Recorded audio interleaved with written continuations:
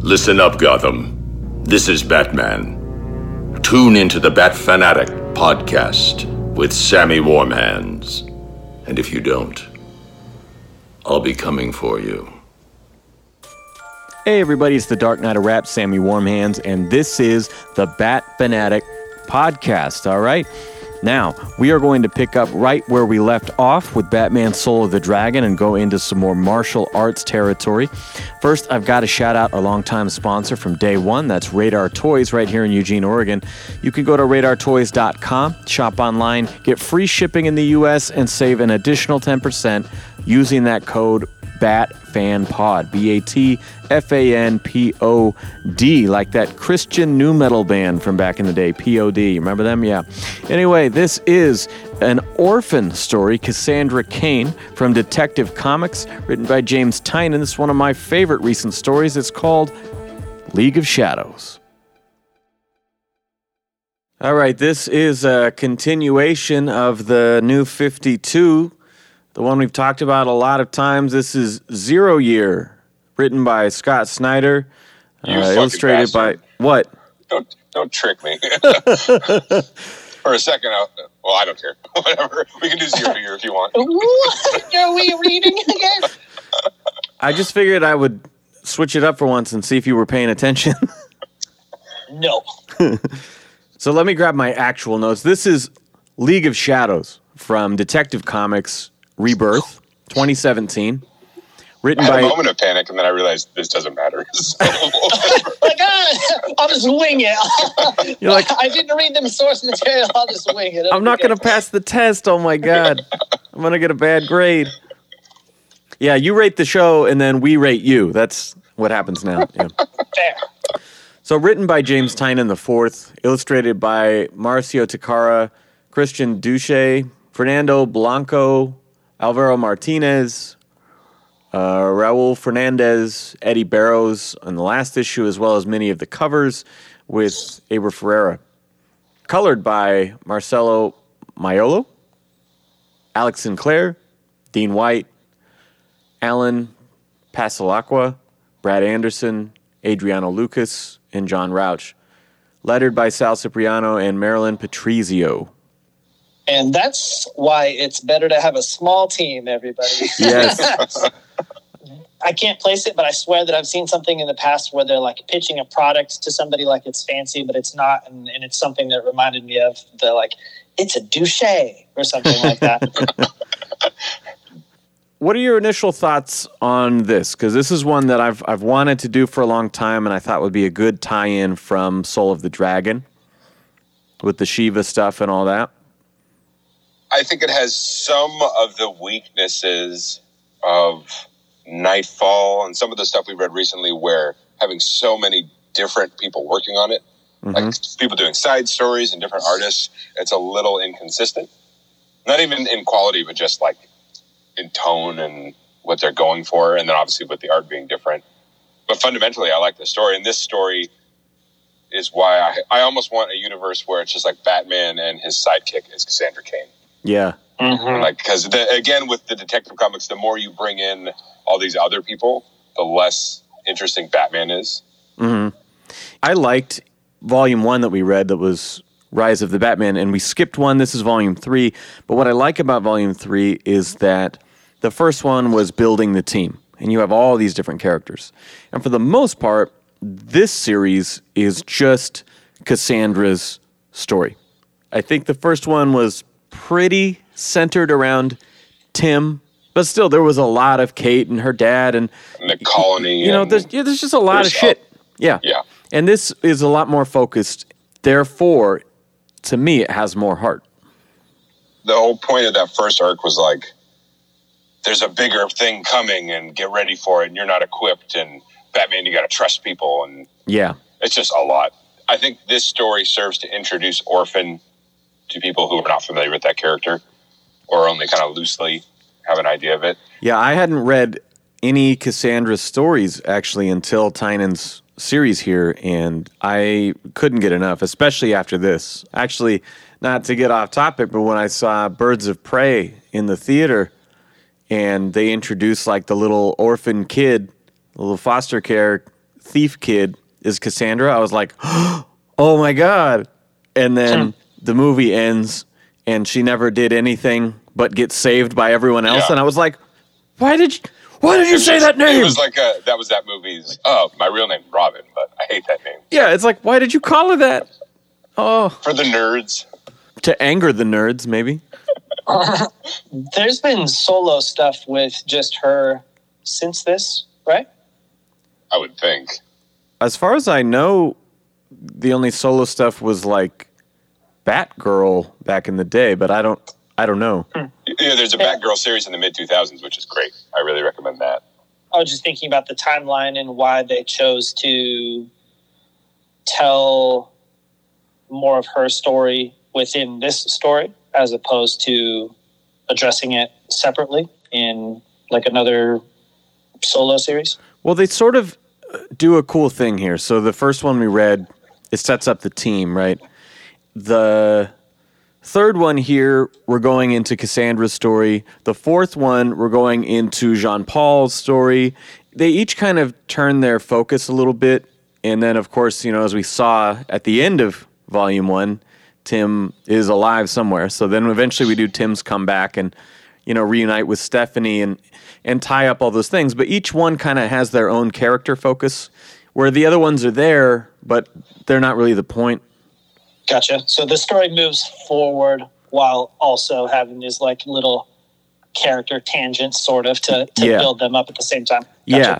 I think there's 7 of these, but the series goes to like 9 or 10. And so I was like, all right, I'm going to check out number 8. Whoa, this is all different writers and this has nothing to do with, okay, it's over. Wow, 7 issues. Or not 7 issues, but I mean 7 arcs. 7 trades. I was like, oh, okay, that's actually, I expected it to be longer after the New 52 was so long. Yeah, and that kind of seemed like the point of it was to explore these side back characters and reestablish them in whatever the new continuity is. Yeah. Because they're all, like, again, slightly different than they were. I mean, this Batgirl has been around like 15 years now, more than that. Yeah. It's not a new character, but this is a slightly new version of it. Well, the story opens on Christine Montclair, who is a new side character. She is a ballet dancer. We get the impression that she is rehearsing for what she's about to teach when everyone else arrives. And we see in the background, kind of in the shadows, Cassandra in full orphan costume is mimicking her dance moves and following along in the background. And Christine has this feeling she's being watched, eventually catches a glance, and we get the smoke bomb ninja vanish moment where Orphan dives out the window, essentially. Very smooth. Nobody noticed anything. Yeah. Cassandra returns back to her apartment that she shares with Harper Row and tries to talk to her, but this is a kind of crucial theme of this story, that she struggles so much with verbal communication, and essentially can only speak through violence. She's only been taught to use her body.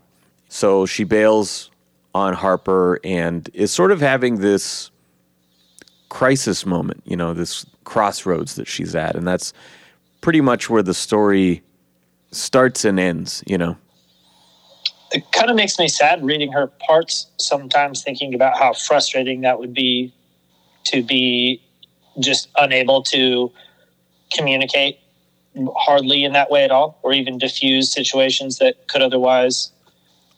sneaking up on the girl in the ballet is maybe going to freak her out regardless. Then again, you could explain herself, and not having the ability to do that at all just seems like terribly frustrating to me. Yeah, since you can't walk up and introduce yourself and apply for the class, you just got to sneak in and watch from a distance. Sure, and it still comes from a place of, she admires her. She thinks that what she's doing is beautiful and stuff. There's nothing wrong about it. She just doesn't know how to go about that. And I can just imagine, especially when you're trying to deal with some... it'd be frustrating enough not to be able to, I want this versus this in the grocery store or something, but actually to even remotely address slightly emotionally complex things with another person would be I think that would make me kind of crazy. I feel the opposite in that I'm very good with words, but I can't defeat an army of ninjas by myself, and that is where I get down. That's come up so many times in your life. We're like, oh, yeah, if only. If only River Road is a tough neighborhood, man. If only these ninjas would listen to reason. Charm them with my wordplay. Well, that's one of my favorite things about this character.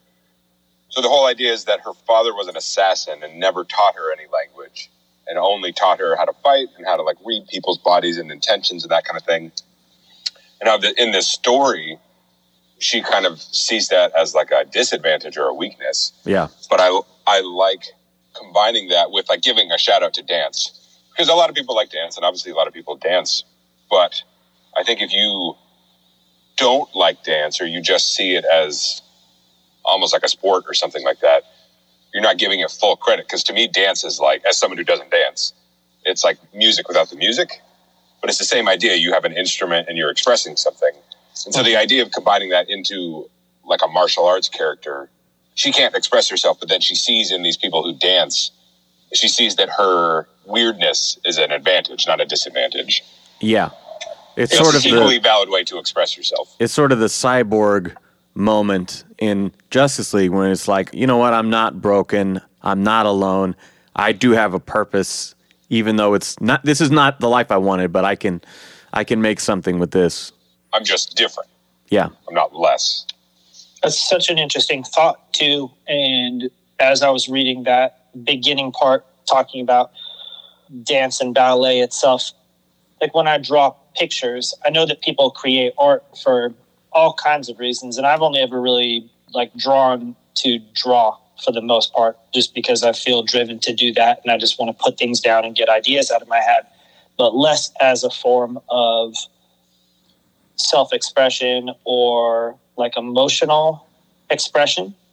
That might come out more in music, where I'm actually using words to form ideas, and the way they come out of my mouth, that's definitely an indicator of how I feel about the subject. I'm either mad or I'm chill or whatever. But it's interesting. People dance because that must be fun. It must be fun to like move your body and be part of the music and add to the music and to challenge yourself to learn a thing, and it's exercise and stuff. But what an interesting thought to be like, present this subject matter to a ballet dancer, and he or she needs to express like rage in some way. Because if you told an actor to do that, they would make like an angry face. Well, show me rage, actor guy, and they'd shake their fists and shake their head and they'd make an angry face. But a ballet dancer can't do that. So how, through the confines of dance or ballet, would you express like sorrow and anger? Fear. That's pretty wild. I never really considered that. And I think that's an interesting application to a character. I mean, because all these characters that fight, they're all like basically master dancers. Totally. And they have all these choreographies and moves and parries, and they do this in response to that, and they have ultimate control of their bodies. But because it's power fantasy, it's all just for kicking the shit out of people. Yeah, but when we watch a cool action sequence in a movie, though, they've got all these dance choreographers teaching them how to do it, though, you know? Yeah, because especially a movie fight, I mean, that is obviously way more choreographed than like a fight in life or something. But even that, if you watch like MMA guys or something, it's like jazz, man. Speaking of collateral, it's like jazz, man. You react to the moment. It'd be awesome if, how often are things attached to music in movies? You know, it becomes the background music for a car chase scene or a fight scene or whatever. But how often is the music actually like really synced up to the scene visually itself, so that like punches and kicks correspond with like downbeats, or if they portrayed it in a way that was like slightly more elegant, so not all the punches have to land and stuff, but then somehow that's turned into like a twisting your partner around or something, and make it's like brutal, but it's beautiful at the same time. I mean, you sort of see that if you think of Soul of the Dragon, and when Shiva's dodging all those blows in the ring, you know, when she has that cheater guy in her place who was the champion, and then she's got like both arms behind her back and just like dodging. I mean, they're kind of doing a little duet there. Sort of. I can think of a couple other characters in comics, specifically this one lady in Blade of the Immortal, who's very much in the same vein, where like she's the best fighter. The dude that you would think was the best fighter in the entire comic actually like bows down to this lady. Yeah. And that's how she makes everything. She escapes all fights with no blood on her. She's like the most graceful, elusive killing machine in the entire thing. I feel like they're very similar. Well, I think it's a great premise, and we could talk about that a lot. I want to keep moving through the story a bit.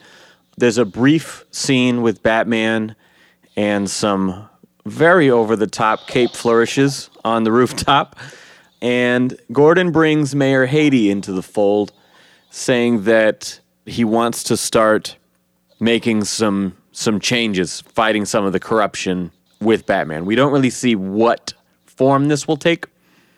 It just kind of moves on, and we know that that's going to happen. We have this beautiful 2-page spread of Cassandra kicking the asses of a whole bunch of goons while this inner monologue kind of plays.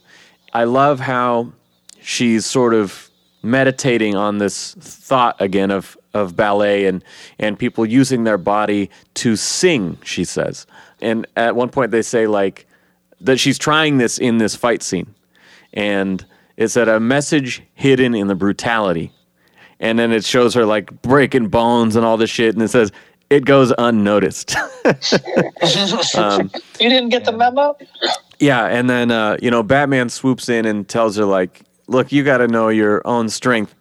He's sort of not realizing that it's taking everything she has to look at the, like the Frank Miller Batman that we've talked about knows like the right pounds of pressure on this bone and all this shit. Like she's looking at the 7 available strikes she could make and in an instant having to take the one that will incapacitate but not kill them, like that, because we've seen that in Batman. But I think the idea with her is that it's all innate. Mm-hmm. Where like he has his, encyclopedic knowledge and photographic memory, but he's still like making the tactical choices on an intellectual level, where her, it's just beyond that because it's so instinctual that it takes more effort for her to not kill them. Yeah, she's fighting her programming to some extent. Yeah, because like that's the correct choice. That's just the automatic move in response. Where like Batman, it's like there's just 7 options and they're all equal, and I'm going to pick one. For it's like, oh, I have to pick the weaker choice. I have to fight against that. Yeah. Yeah, they both seem to end in kind of the same place, but at least in the way that it's presented, it seems like more of a struggle on her part. He seems to be doing what he knows to be the best option based on morality, not killing these guys, whereas she seems like, in very few words, like she's actually struggling to not kill them. And she's having to, think about how much better that makes her actually when she's restraining herself the entire time in order to actually be like less effective. Yeah, and there's a cool bit here where she thinks back to the first time they crossed paths and wonders what potential for good he actually saw in her. Like, why did he think, okay, here's this fucking most lethal ninja assassin I've ever seen, pretty much. Like, why would I want to then befriend her and bring her in to my inner circle? She questions, especially with him coming down on her like this. Like, can't you see how hard I'm trying? Like, what is it that you saw in me in the first place? Help me figure this out. Well, I think there's an interesting parallel with her and Batman.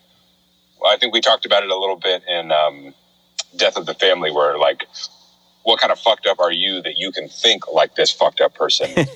So it's the same idea that she feels bad because she's thinking how to kill him while they're talking. She's thinking how to kill everyone while they're talking. Yeah. She's not choosing to do that. She's just doing it automatically. But then the guilt of feeling that way in her head or just being that way. And you're right. I think we have seen that a little bit in Batman, but it's usually when he's kind of at his worst. You know, this is a much younger character, almost a coming of age story of her finding her place in all this shit. And so it's the context that makes this so much, I want to say better, but at least very different than what we've seen. Yeah, it's not the same. It's not a rehash. And that's why I say it'd be neat, something with just the two of them. Yeah. Because they're interesting characters to play off each other, more so than I think like a Robin and Batman are, or Batwoman and Batman are. It'd be kind of nice if there was the equivalent of like the Public Enemies level writing where you bounce back and forth between Batman and Superman and how they would have like the opposite takes on stuff a lot of times. And so maybe in Orphan's case, it would be just, well, I guess most of that was internal anyways in Public Enemies. But if you went back and forth between the Batman thoughts and the Orphan thoughts and then some minimal dialogue between the two of them, that would be a pretty cool take. Yeah, that would be neat. Moving on, we tie in a little more of the team again. Luke Fox gives Basil, if you didn't hear our Volume 1 review and you haven't read this, so Clayface is on the team, and it's the Basil Karlo version of him. So Luke Fox gives him a smaller armband thing to keep him in human form. He's having this dilemma where he's like, well, do I change into my human form and stay that way more? Do I go into Clayface more? Because it's sort of a catch-22 where he can't stay human too long without losing the ability to change back into human indefinitely. He would not be able to do that the longer he uses it. It's sort of a finite resource. And remaining as Clayface has been causing some sort of brain deterioration, right? And he's turning into this just mud man. So Luke Fox is giving him this upgrade. Immediately, Basil's thinking like, oh my God, so we're curing this? Like, you know, we got this figured out? And Luke's like, I just made the thing smaller. And there's this sad Clayface like, so either way, I'm screwed. Here's where we start to see Basil and Cassandra sort of get each other, you know, in that he says she knows what it means to be made into a thing you don't want to be. You know, she's a killing machine, he's a monster. There's a lot of really great panels of like sad or distressed Clayface. Like just his face, and it's all like, it's just so like uneven, and it's uneven anyway, but especially when they're putting like sadness on it. Yeah. It's really effective. Yeah, his eyes and his mouth are just made for those kind of shapes. Yeah. And because he's a formless character, you could pose him in ways that other people, you know, you wouldn't, if one of these characters was really pouting, you wouldn't like bend them over like a question mark to show that they were sad, but you could with Clayface. So just make him look his face ridiculous. sliding off downward. Exactly. Yeah, I mean, he's always been sort of a tragic character. You know, he's got sort of the Two-Face, Mr. Freeze, horrible accident origin story, you know, but I don't know. I've always found him very sympathetic. You're a Clayface? Yeah. No, I'd like at some point to do the two-parter from the animated series, maybe as a tie-in to this tie-in run or something. I would like to do that because it's a very, very good episode. So Book 2 opens with Shiva interrogating a member of the colony. He's tied up, who says that Batman has captured Colonel Cain and thwarted their every attempt to move in on Gotham as the colony. And she decapitates this dude or whatever, and we're introducing one of the lesser used, but one of my favorite villains to show up, you know. Oh, yeah. That's when she kills him via natural causes. Oh, yeah. Tell them what your observation was there. Dang it, man. I need to I'll screenshot these things. I've been taking pictures of my iPad while I read this stuff so I don't like fully remove myself to take notes and then come back to the reading, and I'll just take a picture really quick. We know. You're bad at notes. We get it. But I deleted it, so I don't have like the full quote. But she's talking about they're sitting in a room. This is like your typical warehouse interrogation scene. The man has been stabbed with 23 swords, and she presents him with a scenario where you could either tell me this stuff or you can hang out like this, I guess, and I'm going to go kill your other guys. And one of them is going to give me the information, and she's going on about how she's going to torture them endlessly, and they'll beg for death, and then they will slowly die of natural causes. I was like, that seems like the furthest thing from natural causes that I've ever heard in my entire life. I was like, you know what she means, though. She's not going to finish them off. Or they're going to suffer and bleed out. Will give out. Yeah, they'll bleed from all their holes naturally. It just seems silly to me that we're not professionals. These guys are professionals, and it's just one of those things where, like, you know, it sticks out. Writers, professional writers, is that what you mean? Yes, they're professional writers. So they should have better word using. Yes, exactly. Yeah, stuff just sticks out when it's a little off to me, and that seems... Well, the one you pointed out, the other one was way worse. The enjoying to build. Yeah. She's an orphan is spying on Luke Fox, and she's like, "Oh, I wish I was like him, enjoying to build." Yeah. Yes. Like pretty Eastern European orphan. Batwoman tells Batman that Cassandra is spending too much time in the danger room. They call it, I think, the mud room, but we all know it's the X-Men danger room. Yes. Yeah. And they're saying, like, look, Batman designed this with the Clayface technology, blah, blah, blah, to test his limits, right? And we are finding with Cassandra, she doesn't have any limits, right? Ever think what would happen if you fought for real, she asks. And Batman instantly just says, I'd lose. That's so and cool. I love that. And they talk about, you know, let's invite her out of costume. Let's go to the ballet. You know, I think she'd enjoy it. It'd be nourishing for her soul, you know, and they plan to do something good for her. Batman then goes to meet up with Mayor Haiti. There's reference to some evidence indicting half a dozen corrupt judges. Haiti is found in his office crucified on the wall with daggers and swords. And much like Watchmen with Rorschach or Sin City with Marv, All-Star Batman and Robin with Batman. I'm just saying, as he finds Gremlins 2. the body, the cops, spiky gremlin. as he finds the body, the cops are walking in at the same time.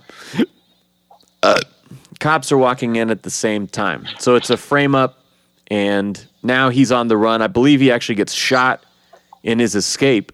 He gets grazed. These cops have not been in Gotham long enough to know that lots of people frame Batman. In this part, the guys come in, bam, busted.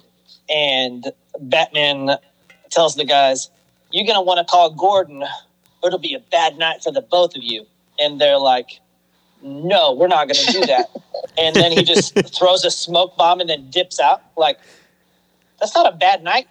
I noticed that too, that he like threatens them, but it was sort of an empty threat. Like he didn't mean it. Bad night for you. I'm going to leave. Yeah. I'm going to have to mop up this floor after I throw this smoke bomb. I want to go back to that line of Batman saying she would beat me. Yeah.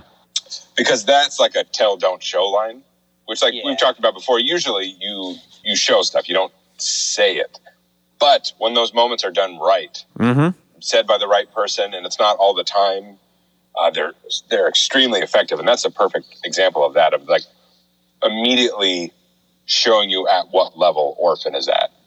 Because if Batman said that with everyone, is like, I don't want to fight Batwoman, or I don't want to fight Nightwing, or it's like it would lose its meaning. But because he doesn't do that, he does that so rarely. Yeah, we don't see him concede that. Like he's always the most stubborn, most strong-willed.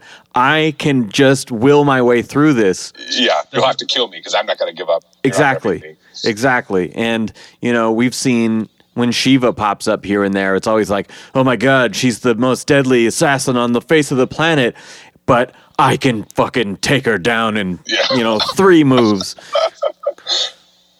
She's a lady. You just punch her in the shoulder and she kind of falls over. One titty punch and she's down. So they visit Colonel Cain in his cell, and he implores them to look at the drone targets from Volume 1, right? They had 400 targets, and the concern was, you don't know how many of these are innocent civilians. These are suspects. You haven't properly vetted these people. And that was sort of the conflict between the colony and the Bat Fam.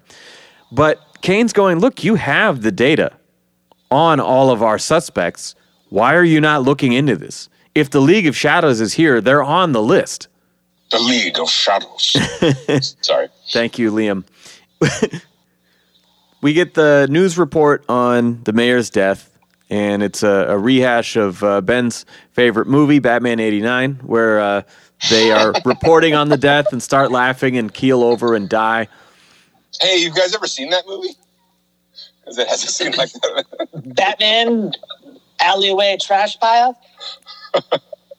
When they're talking about Mary Hadee's death, somebody says something about these.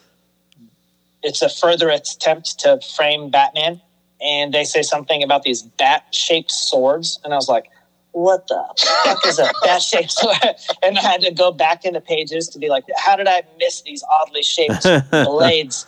And then looking at it, the blade is straight like a katana. But the handle. And then, the hilt itself is bat-shaped. It's like, okay. Well. They're like their wings off the side of it. Yeah, you got like handle and then bat and then the blade after that. That Batman fucking idiot. He had to make the sword bat-shaped. He'd be the worst serial killer ever because he just leaves evidence, just copious amounts of evidence. Everything's shaped like a bat or has a bat symbol on it. Yeah.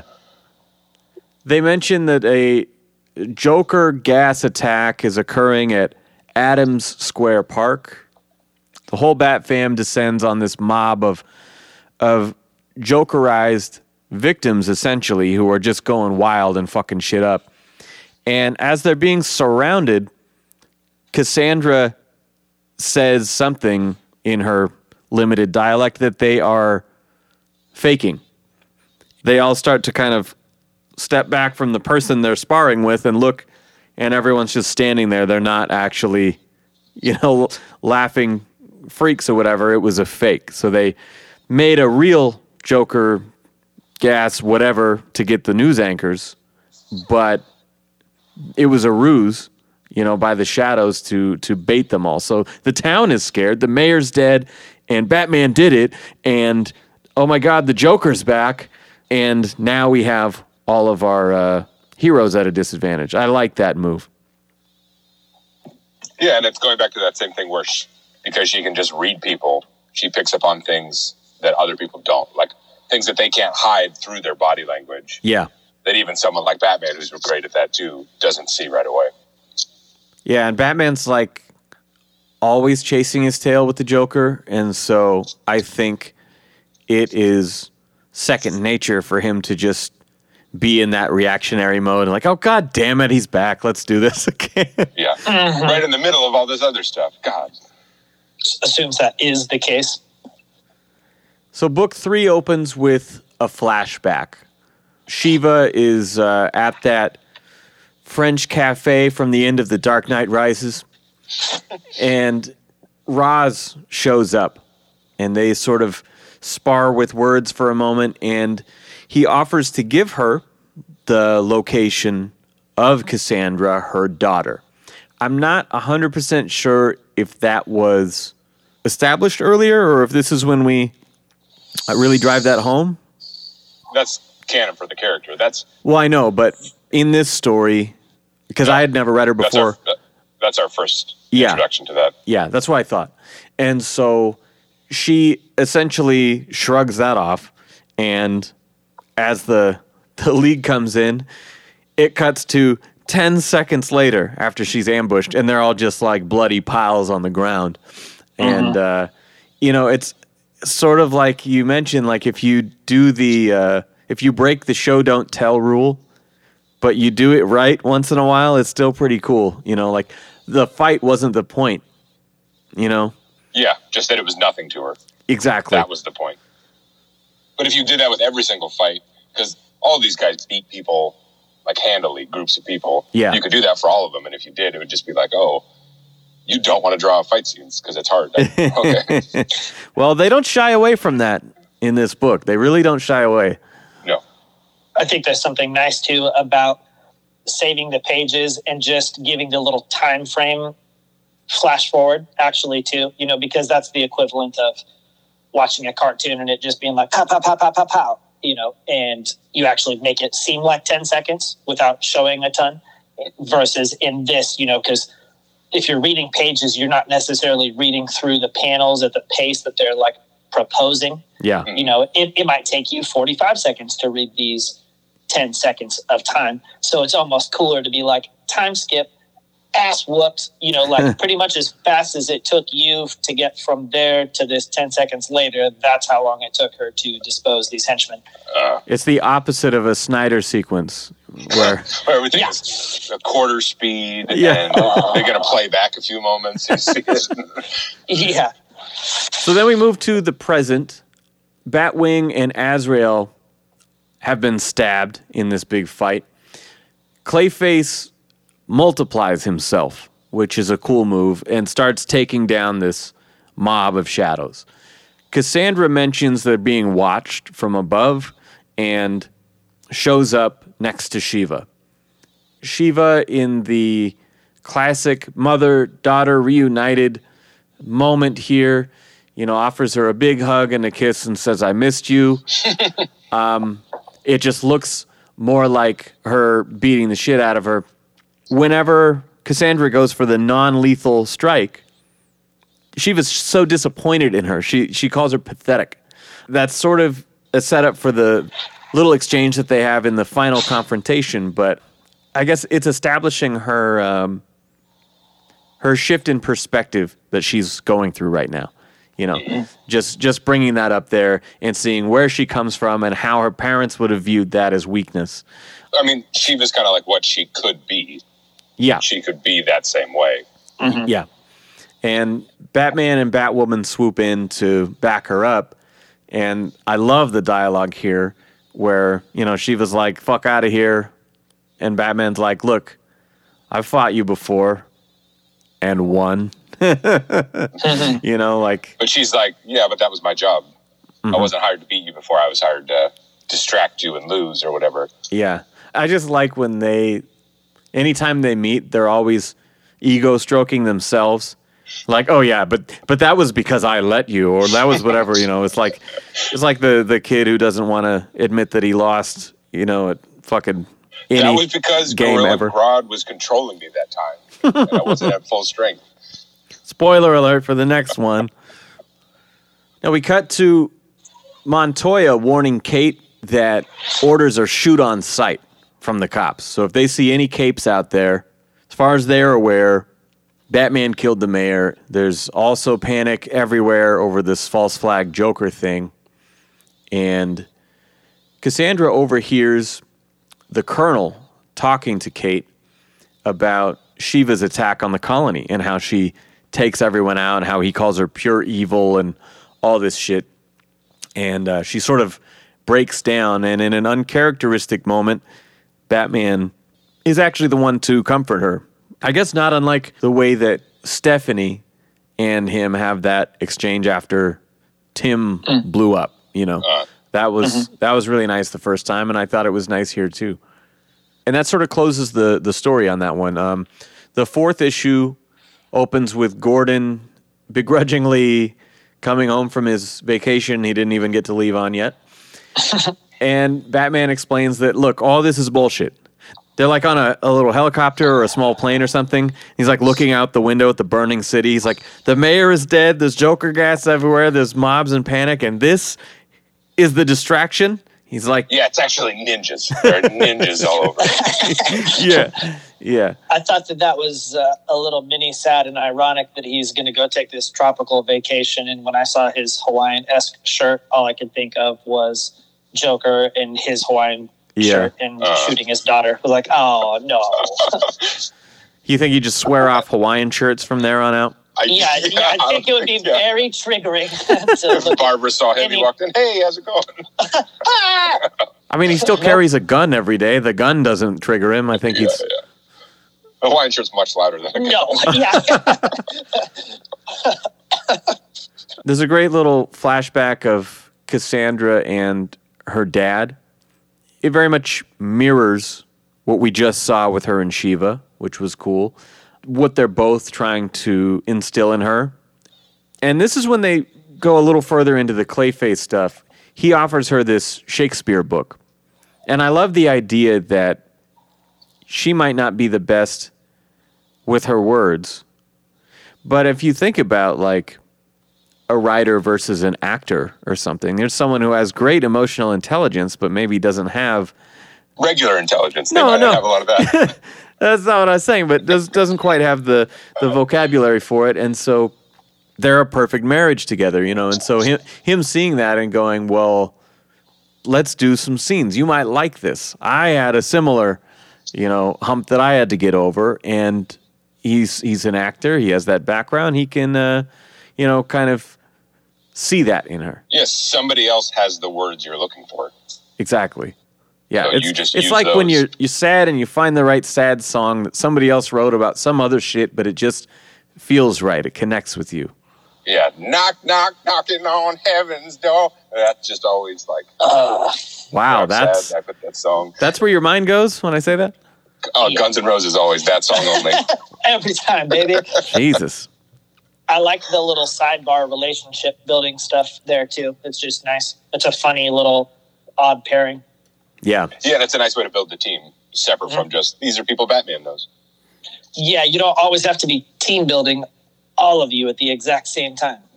Yeah, and I think there's sort of these little connections of like Kate and Bruce are cousins, and Tim and Stephanie were lovers, and now you have Basil and Cassandra. Scene partners. Yeah, exactly.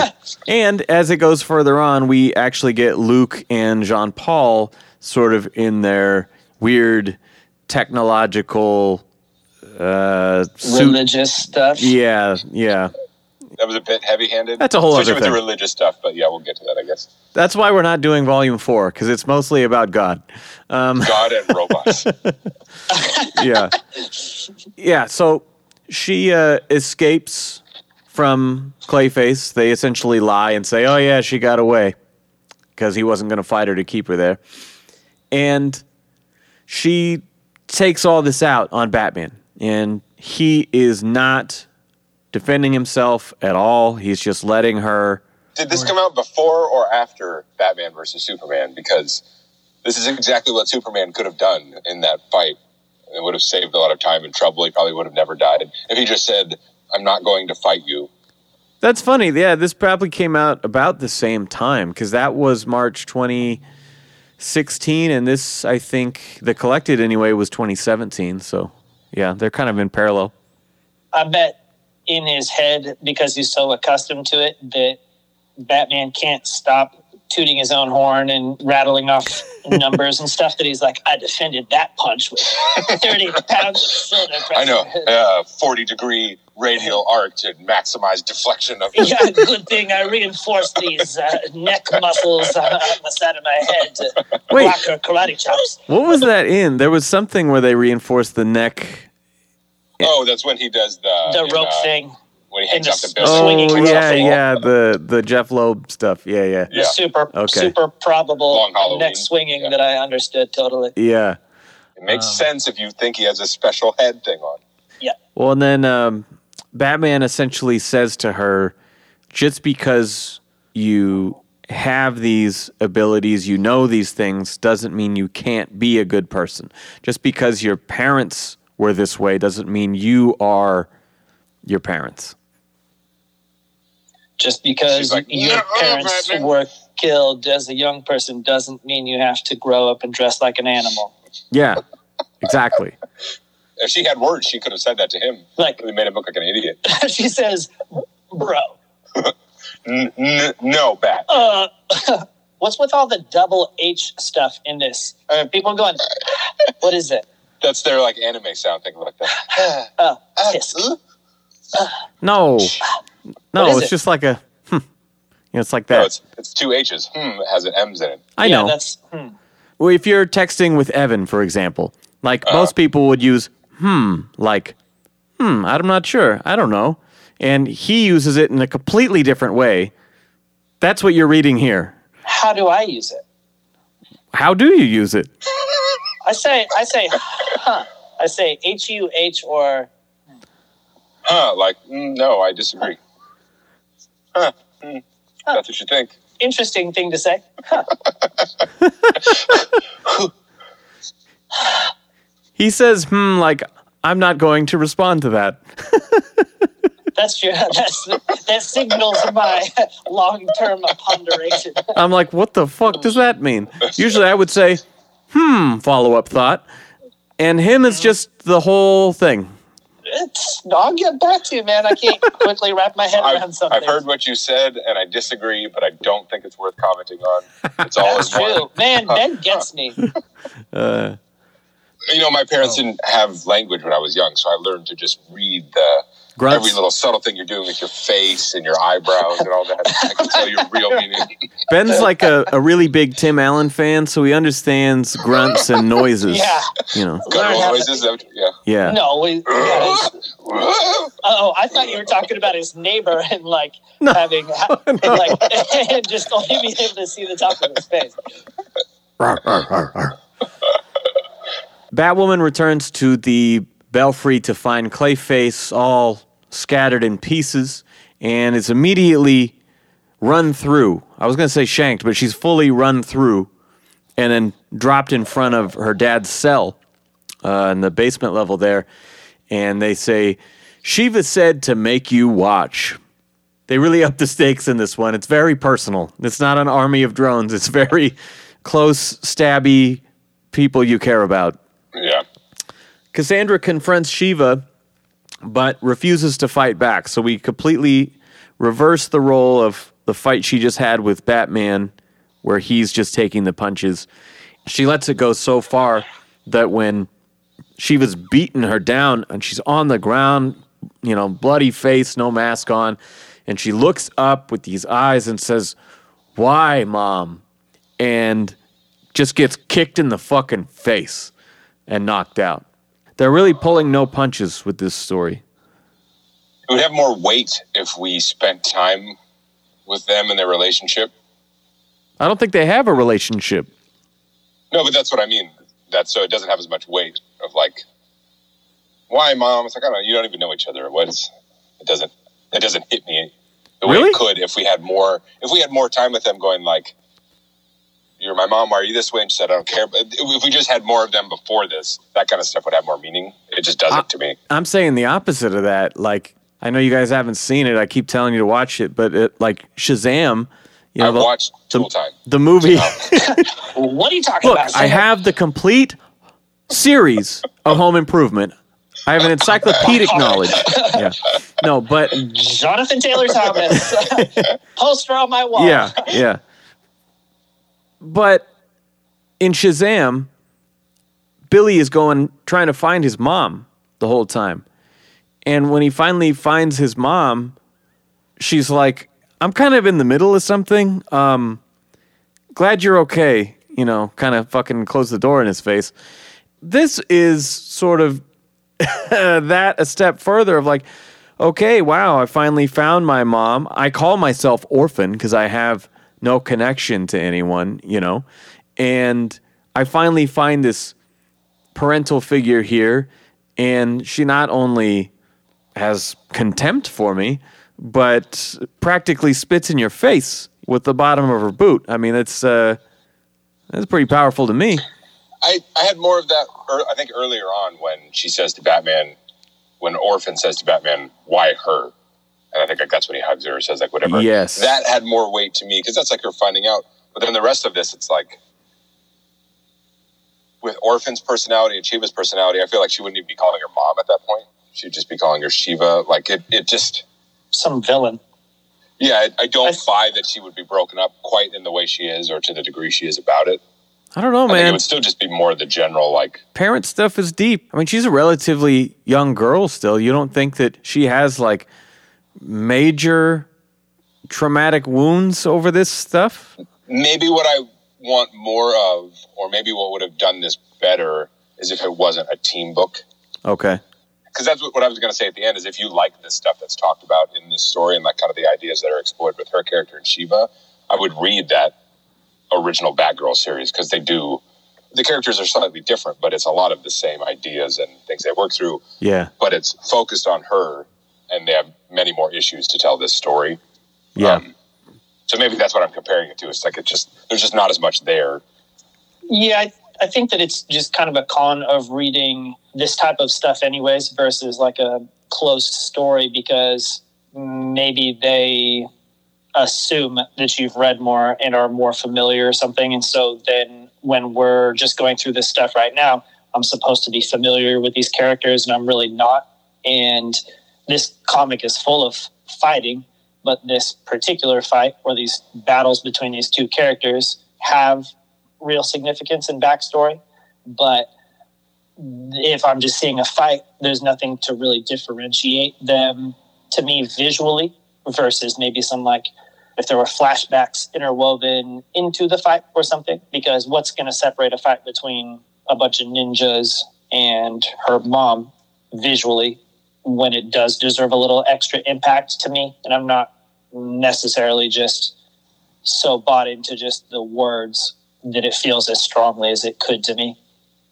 Yeah, and I think this book should stand on its own. They should do what you're saying. You shouldn't have to know any of this stuff beforehand. And I mean, you, Sam, you didn't. And it seems like you liked it anyway, or you didn't have any issue with it. Yeah, it worked very well for me. And again, this scene as a parallel, not only to their first fight where she is fighting, but going with, non-lethal blows against her mom. And then also paired with the scene where she's fighting Batman and he's not fighting back.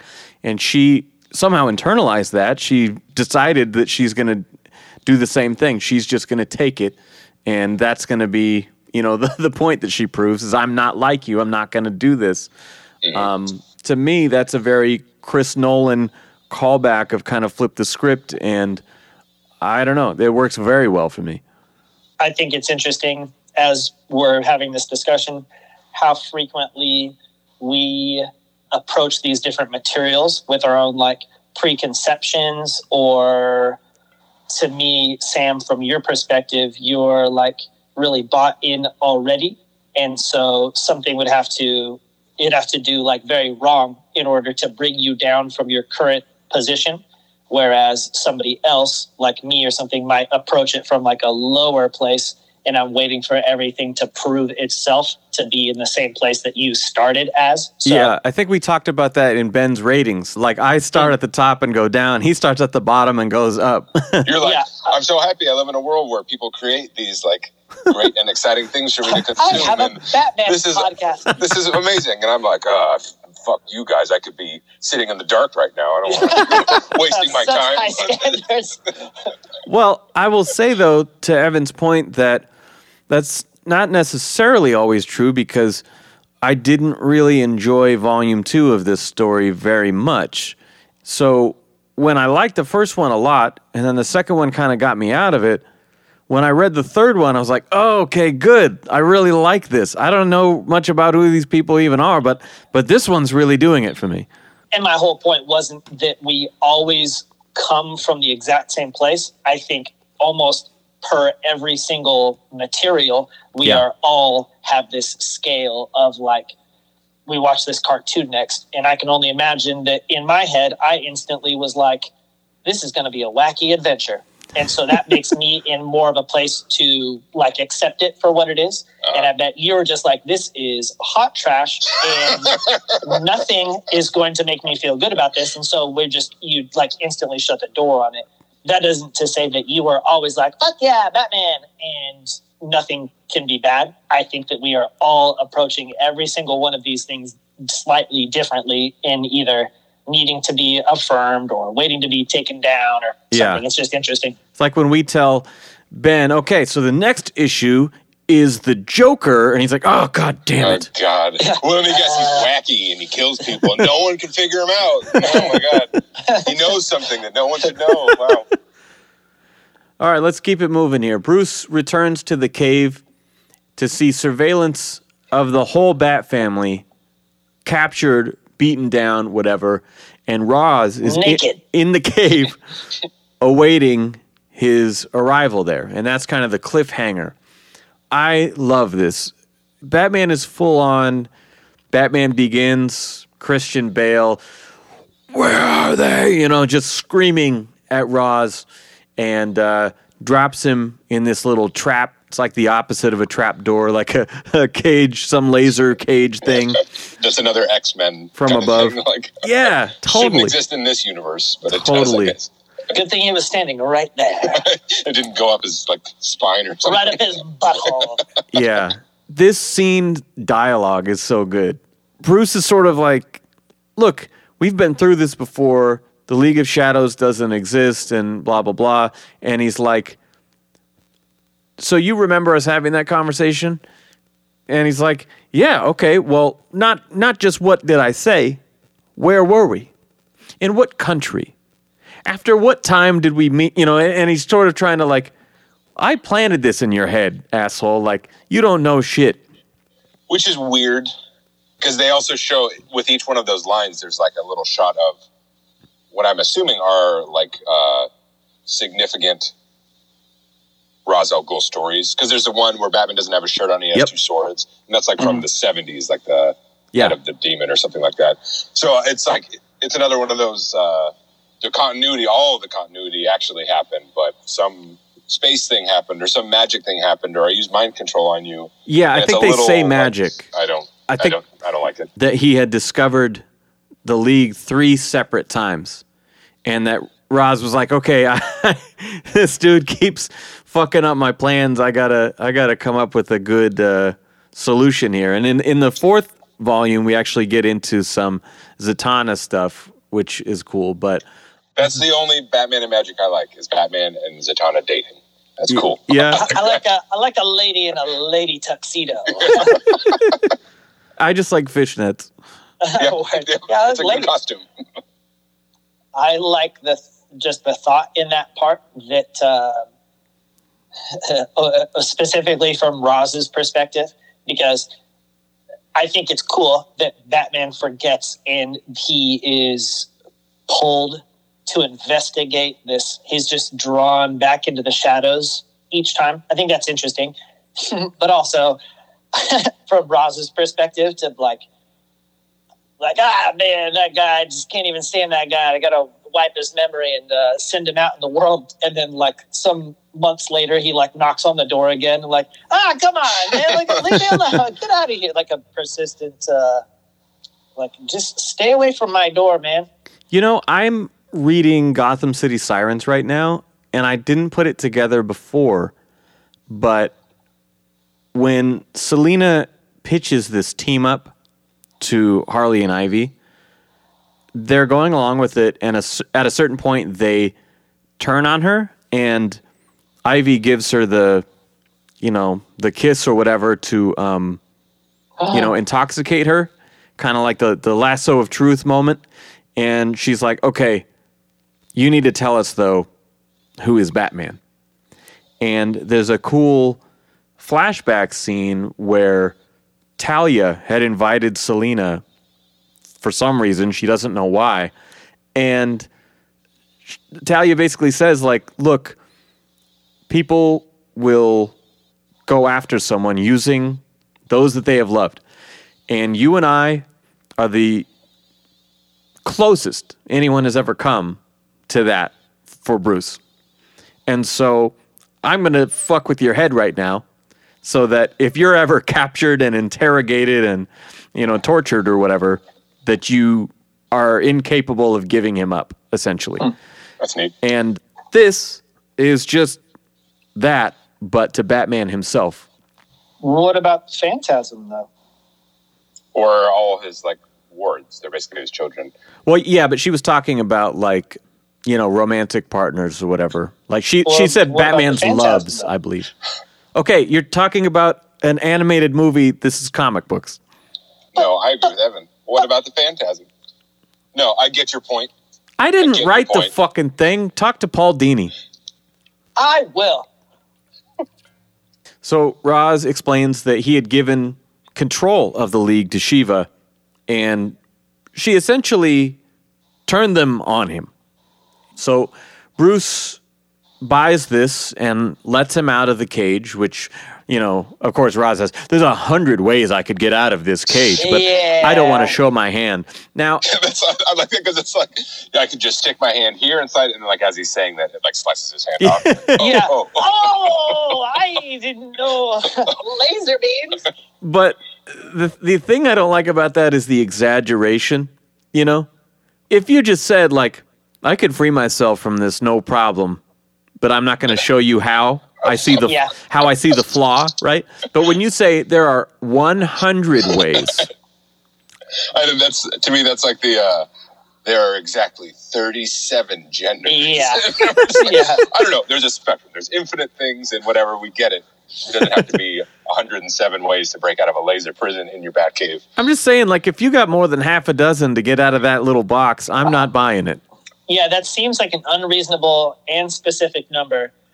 And There's not enough variables to make that combination mathematically. Yeah, show me 3. Give me a demo of 3 really fast, and I'll decide if there are many more than that. Give me the sizzle reel, Ross.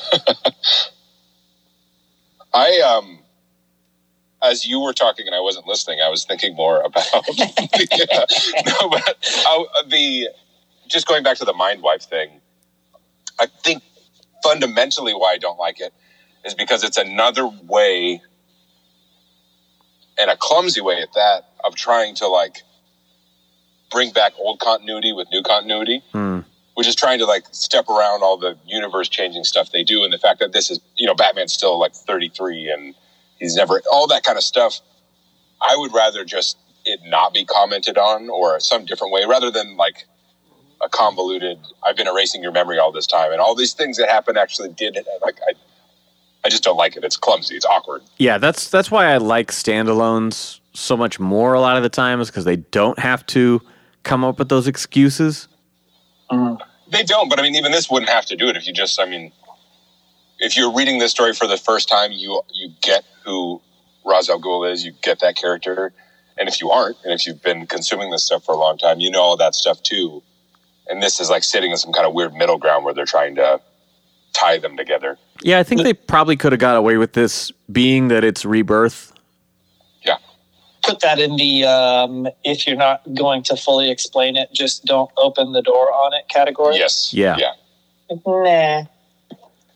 So when Roz gets out... Roz's mind-wiping powers. I'm sorry. That's just mind-wiping powers. That could be a whole story in and of itself, and you're just going to drop it as a way to...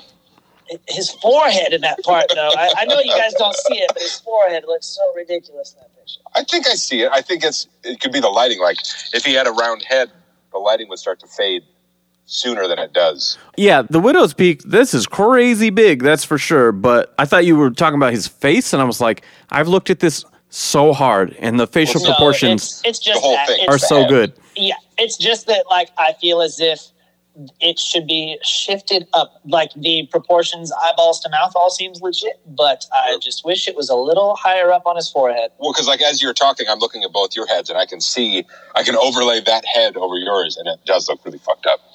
I think the question, like, his hair is so big that the Widow's Peak going up as far as it does, you're like, okay, well, where's the top of his skull? Where's the top of his head? Yeah, but like, look at where your hands are when you're doing that. Your Widow's Peak would be, like, down further. It wouldn't be up on the top of your head back here. It would be kind of like sideways. And yeah, because my hairline would be like here still. The visualizing that we're doing right now is really helping the viewers. Yeah, so the listeners. Bald, and then... And they were also there when we had this conversation, so... Yeah. They're going to flip through this material. They're going to instantly know what we're talking about because it stands out so I'd like to just shout that out. I find it really cool when people comment or message me on Instagram and be like, oh, yeah, I listened to your episode and then I went back and I read that again, or I went back and I watched that again. And, people who've been going through our series and diving back into the stuff we're talking about, the source material, I think is really cool. So anybody who's doing that, I think that's fucking fantastic and makes me feel really good that we're doing this not just for ourselves, but you guys are having fun with it and having some different perspectives to enjoy this material again. Yeah, I think that's the way to get the most out of this podcast, would be to read this stuff also, because otherwise you're just listening to us talk for 2 hours, which what I like doing, especially when a new movie comes out or something, I would go see a new superhero movie and then I would wait for Kevin Smith's Fat Man on Batman to come out and have him talk about BVS or Infinity War or, whatever it was. I love doing that. And so the fact that we kind of don't follow new stuff, there's just this like amazing treasure trove of material. Like people can do that at any time with this, and it's fun. Back to the story. Bruce lets Roz out of the little laser cage and is immediately double-crossed. No surprise there. He gasses him, and Shiva appears. We cut to Colony Prime and Ulysses. Man, I don't like the Colony or any of those characters. I think they're all lame. Well, they rescue Colonel Cain, and they, too, want to go after Shiva after having seen Kate stabbed right there in front of them. And, of course, they make some mention, like, where is her body? And, like, oh, Shiva took the body. I'm like, bitch, she was in front of a clear wall right before your eyes. What do you mean? You saw her. He was so busy punching the glass and getting it all bloody that he could no longer see through it. Oh, okay. I made a mess in here. That makes sense. There's a brilliant setup where Cain is talking to his men and says, look, there's 200 shadows in there. It would be suicide to try to take them on. We cannot make a direct attack and risk that, right? Having read this before, I'm like, oh, yeah, I see where you're going with this. He says, even Batman couldn't do it. Who the hell do you think could? Cut to Orphan, last page, splash page. Fuck, yes, I love it. I would have a poster of that. Yeah. I'm okay with the number set up in this case. I don't like Roz's 100 ways to escape the laser prison, but I do like 200 ninjas to defeat. Fuck yeah. Love it. The suit up, get your gun, guys, makes me think of like Aliens 2 and this like terrible dialogue between these jarheads. It's weird. I ain't got time to bleed. Yeah. Okay. It's like, shut up. Book 6 opens with Kate, Luke, and Jean-Paul chained up naked next to a massive bomb. Hell. This feels a little jokery to me.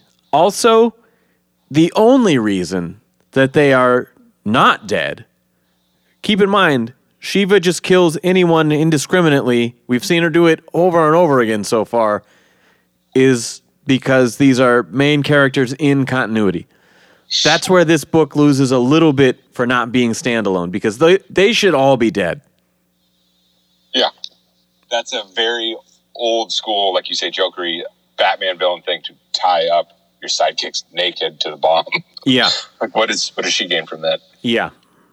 Orphan has this shadow storybook montage where Christine, the dancer from the first issue, sees her beaten up and tries to take her in and give her a safe place to crash and restore. And she's reading this book.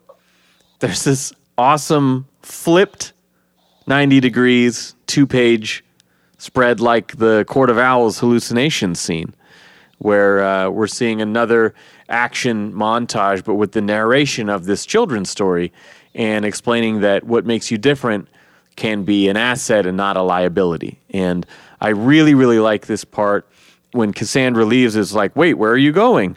And she says to be the shadow, just like in the story. And I thought that played out very, very well. Mm-hmm. There's a little weirdness there because that book was called To Be the Shadow or something about the shadow. The girl who was a shadow. And it was written by Cassandra Wu-San. Which is Cassandra's aunt. Yes. Oh, okay. I looked it up after the fact because that's like my go-to Easter egg is like read all the book bindings and the titles and stuff. And so I figured that there was some significance. And so I looked it up. So it's this Carolyn Wu-San, who is Shiva's sister and Orphan's aunt. I knew you would get that. It was something that I had looked up the first time I read it, too. I was like, why would they put that there? Totally. Is this a real author? Oh, Yeah. no, it's a DC character. Okay, I see. Well, and later on, when it's a flashback to like Roz and Shiva talking about something that's happened, he's like, oh, little Sandra Wu-San going to find her daughter in Detroit. Yep. Like, I'm completely lost, but that's neat. There is this mind-blowing spread.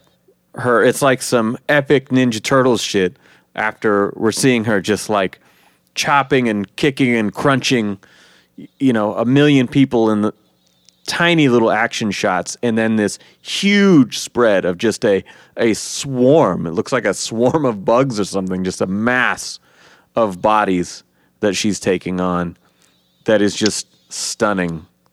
I like when ninjas are drawn like that, when they kind of fuse with a shadow shape. Yeah. And then all you get is like outlines or maybe swords floating in the shadow or little eye slits or something. I always think that is so cool. Yeah, the first time I read that was like a jaw drop moment for me. I was like, oh my God, as they're showing this one woman army take on a literal army of ninjas. I can't oversell this moment. It's so fucking badass. I think it's... You guys don't give a fuck. No, it is dope, but I also read a lot of stuff with a lot of action that has the bar set very high for action for me. But what other story that we read has ever been on this scale? Yeah, I think this that's is part your of my world. problem. Hey, anyone listening, I'm making a very small circle with my hand. This is your world. And then I'm opening my hands up to encompass. You can't even see how far apart they are now. This is my world. So I absorb a good many things. Also, we just watched Batman Ninja, and that set the bar so high for action in my mind. But that would be like if Cassandra took on that entire army of monkeys by herself. Oh, that would be dope. Okay, That's well, the story that sorry to no, it is not it is, impress it you. It is really dope. I liked it. Didn't mean to bore you with the coolest part. My bad. I can't remember if I think it's right around then, because I feel like there's kind of like an intro to the ninja fight, and then there's a more serious, now I'm really fighting the ninja part. But she shuts the lights off on them by hitting an electrical panel with a sword. I don't know everything about how stuff works, but it seems. But you know most. Yeah, I know some stuff, and at least in the drawing, they make it look very electrical and really sparky. It seemed unwise. That's all. Well, then we get the final showdown here with Shiva and Orphan. Again, I'm loving the dialogue. It does not impress me to see a knife that refuses to stab, a gun that refuses to fire. And Cass just shoots back, yes, it does. Yeah, that is a really great moment. I think she says it twice where she says it in response to a few more things of like, Shiva says something and she says, oh yeah, it does. Mm-hmm, exactly. I imagine her speaking as sort of like Stevie from Malcolm in the Middle. It's very breathy, punctuated, awkwardly. But weirdo. Yes, it does, I really did like that too because of the... Oh, something that Ben likes. Holy shit. Stop the press. Ninjas. My God. Just like talking. Is a completion of something that has been set up multiple times already, of her being able to read things so you can't lie to her the way you can lie to other characters. Yeah, so especially nice after flipping of her getting the upper hand. After dismissing her choices for all these last 4 issues or whatever, 5 issues, finally seeing when they go toe-to-toe that like, oh, you're a little shook, aren't you? What I do really like, too, is that in other settings, when they're having conversations, she's just doesn't have a lot to say. She can't say a lot. But I like instead in this part, it seems like a strength anyways. This isn't one of those super long-winded word battles while physically battling stuff. You know, Shiva's doing all the talking and she's like, karate chop, yes, you are impressed. Yeah. Karate chop, like it just, shut up. And I like that how little she speaks actually becomes really cool in this part to me because she's just blocking everything that her mom has to say. You don't want a big exposition dump over the action montage? No, I've seen many things like that, and I do not love it. Cain and Ulysses send AI napalm drones or something. Yeah, this is probably why do you say it like that? Part. The why do you league. say it like it's a weird thing or doesn't Is land it well? preposterous, Sam? I don't fully understand what they're sending, what it is they're doing. It's nanomachines that go into your body and make your body like inflamed and melt from the inside. It's nanomachines. Isn't that just like it doesn't do everyone. It's like accelerating a bad diet or something, or? Yeah, speeding up your metabolism. Oh, okay, okay. Yeah, it's odd. But is Ulysses one of your favorite characters? Oh, yeah, he's the best. Yeah. But they discover that the Bat Fam is still alive down there, and Cain is sort of like, call it off, and it's this sort of, really? There's the entire League of Shadows down there that we could wipe out, and you're going to spare one person? I thought you were a fucking soldier. I mean, it's true to the character. When they established him in the beginning, he was showing Batman like, oh yeah, we've been studying you, and look what we've done. And this is not even one of the most lethal ones. Look at all these dead people that I, puppet with my drones from miles away, He's a little weird in that part. Yeah. We cut back to the Shiva-Cassandra fight, and there's another great line where she says, you think best hits are kills. I think best hits hurt. That's about as much of like action movie dialogue that she could possibly muster, and I like it. Yeah, it's a nice reiteration of her character being like, oh, I don't have to kill. I can still be violent and sadistic without killing. Yeah. I think it's good to just hurt. Yeah. I think the lessons, too, just in general, it speaks to life and not just fictional characters fighting and stuff. That's part of getting through life, is learning the lesson through difficult things and the painful things and learning how to avoid those in the future and stuff. Yeah. The pain will change, but obviously death doesn't leave any options. Yeah, I've learned a lot from hanging out with you guys. The constant pain. Yeah. Hanging out with you repeatedly.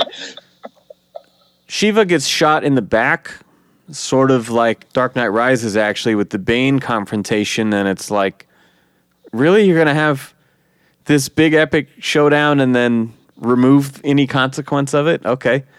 But Roz justifies it, saying that it was his rabid dog to put down, which, I mean, I'm not mad at that rationale, but the fact that he achieved it, I wasn't as happy with. You're going to tell me about the napalm bugs and then I don't get to see the napalm bugs? Also just establishing that Shiva is like a freaking badass and, is always aware of what's going on and just gets shot in the back. Yeah. It's kind of lame. Now, what? Roz escapes with the League, but it appears that the League turns into bats? Yeah, man bats. Yeah. Yeah. Oh, that wasn't established. Okay. Yeah, that was not explained. I thought they were just bringing Man-Bat in. Like, yes, there's a bunch of them. Yeah. That's probably the coolest picture of Roz, I think, with holding the gun and his henchmen. But then there's a cave full of, and it looks like the animated series Man-Bats. Yeah, there's not even like a transformation sequence or anything. It's just like, oh, by the way, I brought the Langstrom family. It's their reunion. Yeah, that's weird. It was weird. All right, so Cain disappears. They never really follow that up. Batman begins to unravel the suppressed memories from Roz. And starts to think that some magic was done, and this sort of is the setup for Zatanna. Now we have two unnecessary epilogues. We have Jean-Paul and his AI suit with Luke, where Luke sort of explains my own concerns about the character and his weird faith hangups. And then as they're leaving, the AI becomes like a sentient physical thing like Ultron or something. And Ascalon initialize. We introduce Ascalon, which I think is supposed to be like a mic drop cliffhanger, and I'm just like, ugh. So they're setting up, I get Batman Zatanna stuff, but then this is going to be interwoven in it? Cool. Yeah, Volume 4 is not my favorite. I wish sometimes that I think that there's some times where cliffhangers are just done wrong, especially with this ending sequence, or sometimes cliffhangers done wrong, and sometimes I just wish that they didn't exist at all. I almost wish that you could start the next book. Like, don't try to play to the part of people or the group of people who need those things incessantly. And how about the next book just kind of starts where the next one left off, and then it just builds for there and then introduces some stuff? Or have those one-shots be the start of the next trade. Yeah. Yeah, because at some point, all of these like super climax things have to they trump all the other ones, and then they get lost in the mix, and then it all kind of becomes lackluster. So you've got like huge ninja fight and naked people with a threatening bomb and the napalm robots, and then the lady gets shot and the man bats, and then the like robot intro after that. Like, when does this crap stop? Like, stuff starts to become insignificant because you just keep stacking things that are significant, and they're all supposed to be more potent than the next one. Eventually, I'm like, none of this seems very consequential to me. Well, and some of that is like the Nightfall thing, where this is a continuing series, and so I would think that some of those one-shots are like, well, we have this story planned and this story planned, and we need a couple weeks in between to fill it out while they're working on this other stuff. Mm-hmm. But as a story, it doesn't work. It doesn't help. Like you're saying, it just overloads it.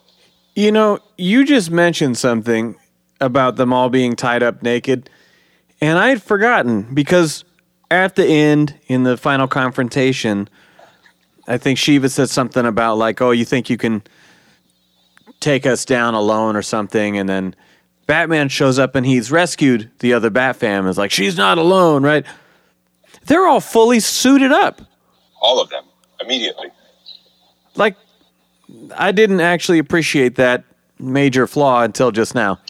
Yeah, it's strange. And it also robbed us of the opportunity to see many of your favorite characters naked, which is...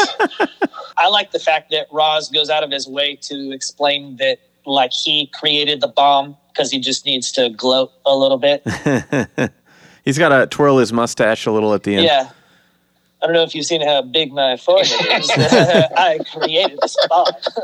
I wish that the epilogue had been focused on Cassandra, because, I mean, we go into this extra flashback thing about Tim talking to Batman, like, why are you building the team like you're preparing for war, and blah, blah, blah. And it's like, either bring him back or don't. Like, don't just shove a random thing. Like, this doesn't belong here.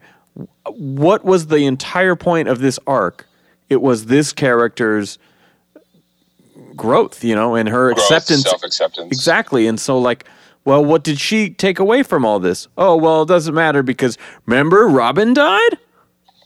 I'd rather have something at the end where she's, like, reading more books or dancing or like planting flowers and learning how to enjoy life and be gentle or something. Yeah, and we do get that as the story goes on, that she's actually doing scenes with Basil, and it's really cool. They should have probably ended this with that, I think. Yeah. And plus a robot cliffhanger. Well, any other things that were Easter eggs that we didn't mention? No, but I do want to say real quick that Batwing Azrael stuff was kind of wackadoodle to me, but there weren't any other times really that like Azrael got to be dope in this comic. and him taking out those like Batman Sentinels in that part was like the coolest thing action-wise that he got to do, and I liked it. Yeah.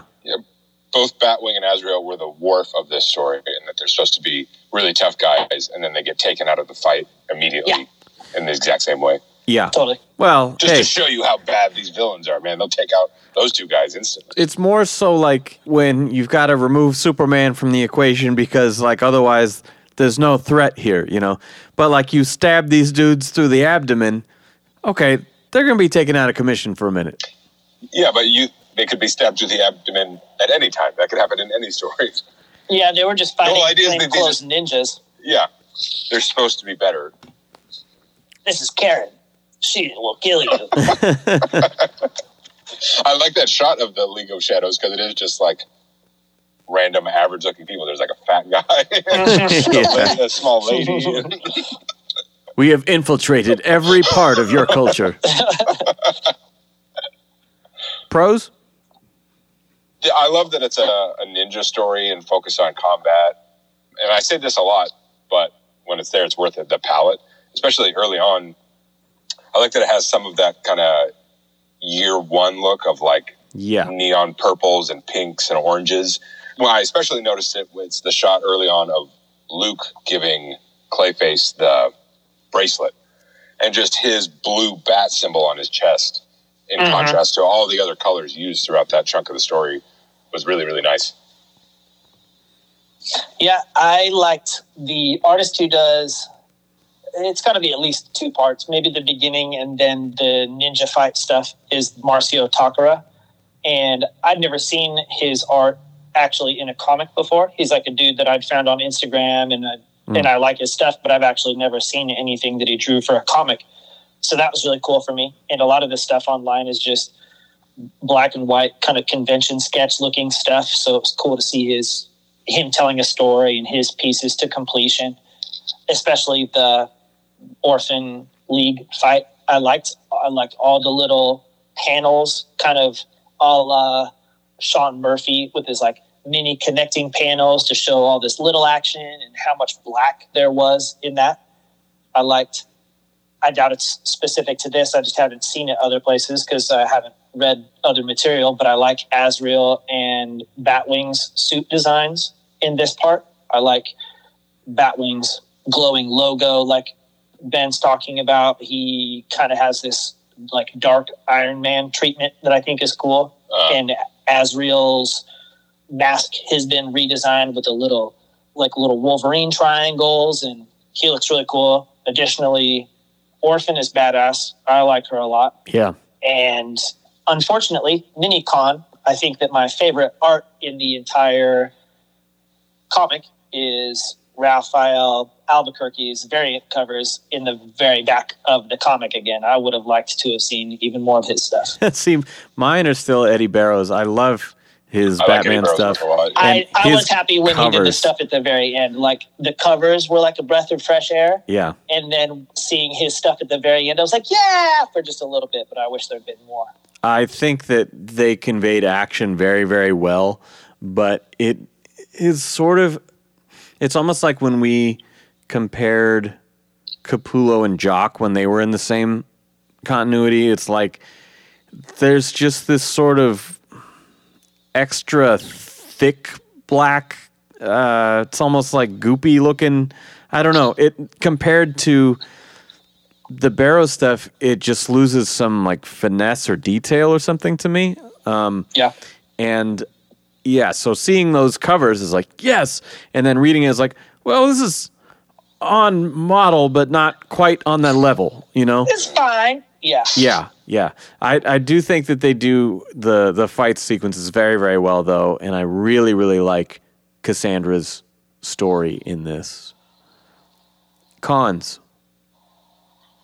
It's the same one I have. And when I first read this, I liked it more.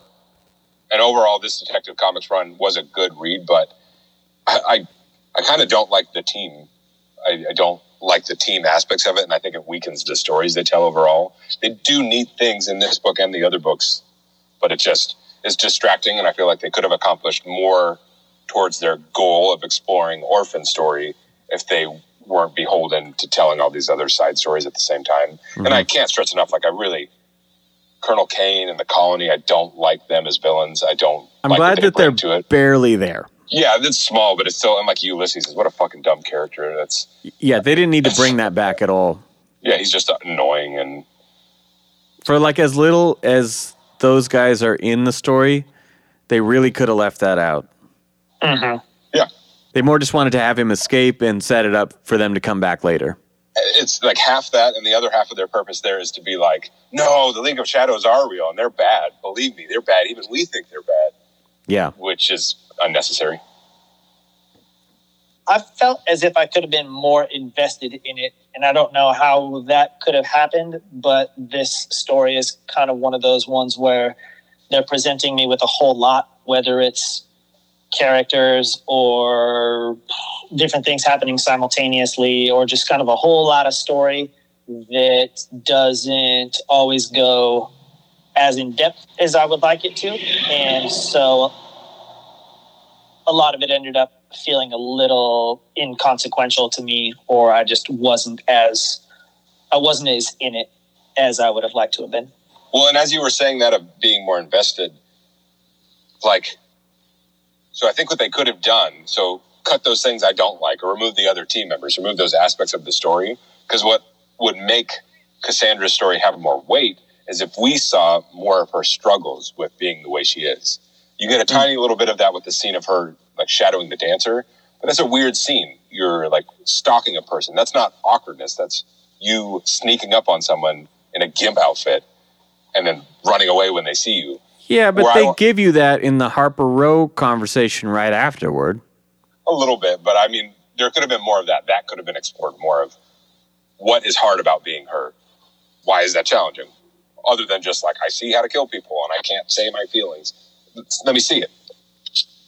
Yeah, I get that. I guess, like Ev said earlier, it's just all our own projections that we make. And personally, the type of story this is, I have a lot What type of story is this? I have a lot of hang-ups on, like, absent parent shit from growing up. And so these are the stories that really connect with me. And I really felt everything that she was feeling as I was reading this. And so when you guys are like, yeah, I could have been more into this, that surprised me.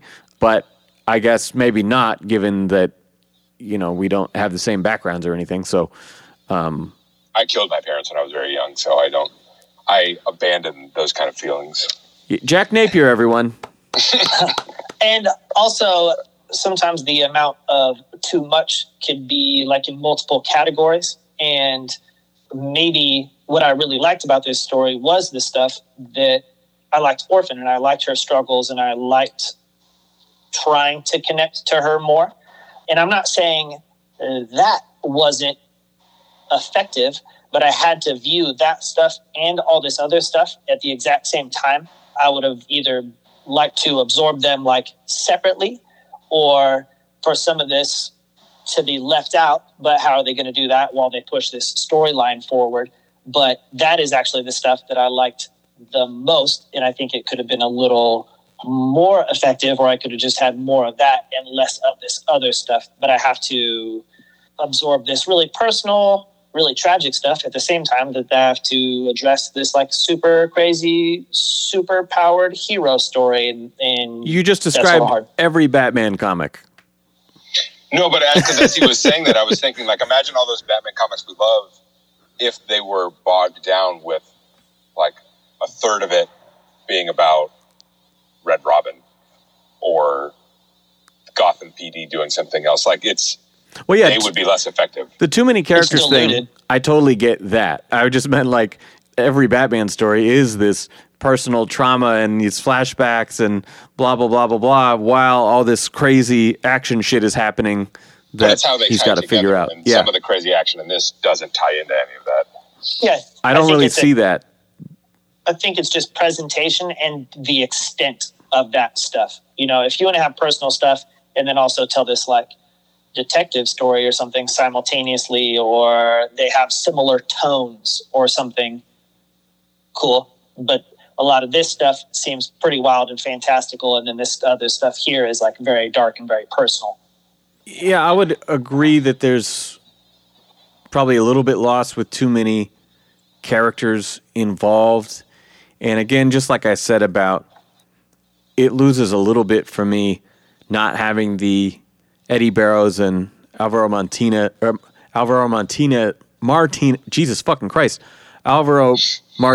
stuff. I think those... Body language is your first language too, right? Not worse.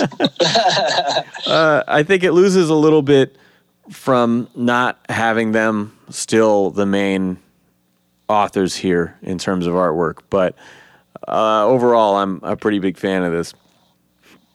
I think this might even be my favorite of this 7-book run, I think. Trifecta. What do we have for detective? Anything? I mean, there's the layers of seeing that all the Joker stuff and the chaos is bullshit, a distraction. Yeah, there's a little bit of that, but they establish that and expose it very quickly. Yeah, you get Roz's talking about how many times he rediscovered his place. It's detective stuff that we didn't really get to see. That's true. I mean, really, this trifecta is going to be weakened a little bit because Batman's second fiddle to Orphan, really, in this story. And she doesn't do any detecting, but she definitely has the trauma and the ninja stuff.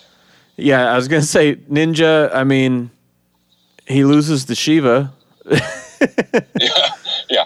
That happens. Yeah, so much of this story is Batman, as showing Batman being weaker to make her look stronger. Yeah. Shiva looks stronger and Orphan looks stronger. Yeah, he took a lot of punches from Orphan. That was cool. Should just alter the trifecta from whenever in the presence of ninjas. It's just not how much of a ninja is Batman, but just how many ninjas are there.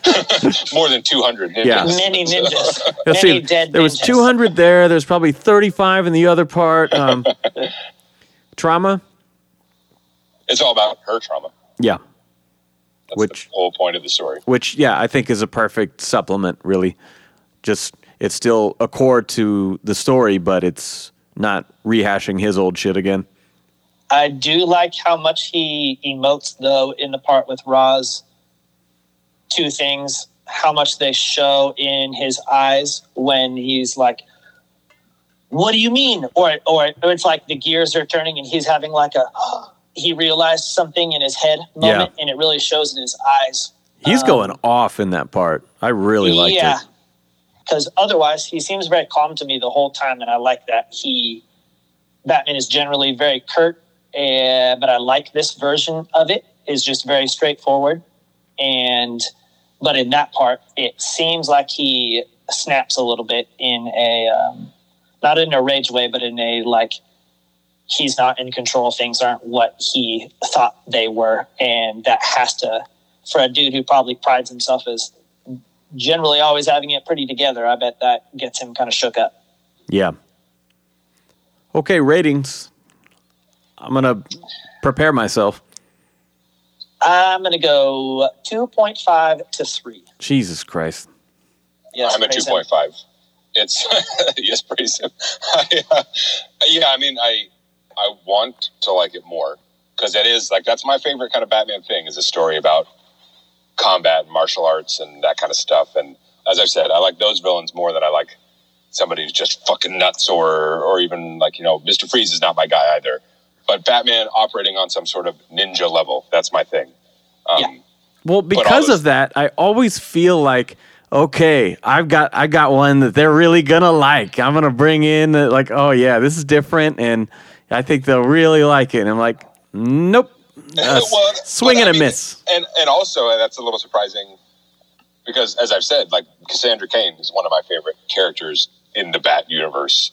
I think she's an interesting version. She's more interesting to me than Nightwing and Robin and Red Robin. Red Hood is up there because I think him being a failure or a Batman failure is what makes that character exciting and interesting and how, like, it's like that. What Batman's view is if it gets warped in a different way. But so despite it being a ninja story and despite it being a Cassandra Cain story, just all those other things distracted me from it and made it not land. But as I've said before with the number thing, like 2.5, that's how I felt about the story. Like it's not awesome, but it's not terrible either. And if any of this sounded interesting to someone, they should read it and check it out. Doesn't mean it was like a waste of time. I definitely enjoyed it. but it's probably not something I'd want to reread multiple times. Yeah, I don't regret reading it or anything. I had a good time with it. I just didn't love the way that a lot of it was presented to me. And I think kind of in the same way that we're talking about, you know, Sam, you think that like, oh shit, yeah, it's got ninjas or something. And you're not wrong in thinking that I almost always like ninjas, but just because there's ninjas, it doesn't mean I'm going to love it. It still has to be presented to me in a way that I enjoy. And I could easily not like these ninjas, even though I usually do, just because all the other things that are either building it up or pulling it down at the same time. Well, fuck you guys. Yeah, I wrote down a number for giving it for its continuity stuff because you just can't escape that. So I'm not judging it for that. I wrote down a 4.5 because I really, really liked it. I really connected with it. I think it loses a little for the artwork from the bar they previously set. You know, realistically, probably a 4. But if I forgive the continuity stuff, I really, really like the writing. Nice. Any last thoughts on League of Shadows? Go back and read Batgirl, mid-2000s Batgirl series. It's really good. This is Robin. Thanks for checking out the Bat Fan Addict podcast with Sammy Warm Hands. All right, that is our show. Thank you guys so much for listening, as always. Now, if you don't follow us on Instagram, please do. For all you collectors out there, you could pull up Bat Fan Addict, ADDICT, and you'll get to see what I've done to my collection, because in the last year in particular, I've really gone all in. And in the past month, I've got all new display cases and lighting and all this shit. And I'm really, really stoked on what the Batcave looks like. So do check us out on Instagram. Please give us that coveted 5-star rating on your podcast app. And next time we will be back with more martial arts Batman, this time in the craziest way imaginable. That's right, we're coming back with the animated film Batman Ninja.